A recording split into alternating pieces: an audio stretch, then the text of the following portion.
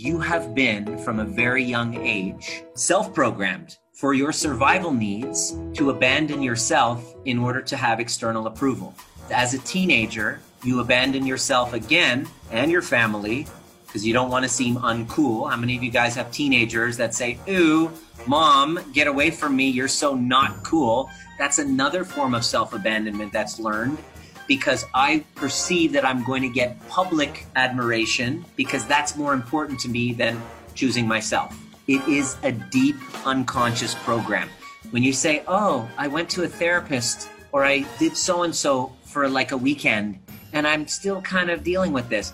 Well, you're dealing with decades of unconscious programming. As you've gotten used to this, abandoning yourself, then what will happen is you start to get into romantic relationships. Because you abandon yourself, you either take on role number one, which we will call the narcissist, which is, I've abandoned myself, I don't have an identity, I need to get external validation from other people in order to validate my reality. I don't know who I am. I'm completely dissociated from myself. I've abandoned myself, and I need as many people as possible. I need as many women as possible to validate me, or men if you're a woman.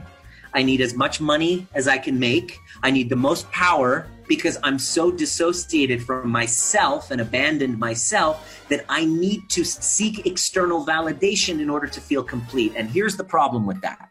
Nothing that I receive will ever be enough, because as soon as I get it, it didn't fill that void. I still need more. Or when you abandon yourself, you're going to turn into version number two in relationships, which is the codependent. I don't know who I am. I've abandoned myself so that I gain my own sense of self and validation through pleasing others.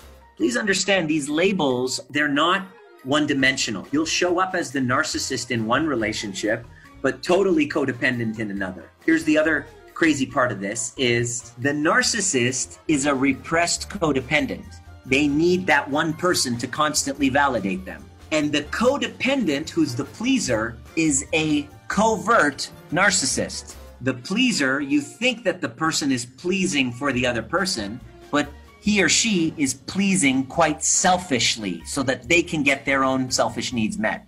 What I'm saying here is very different than what you've heard out there, especially in social media with all of these victims going out. The narcissist doesn't matter. Labels don't matter. Here's what's the most important part. All of this is adaptation to trauma.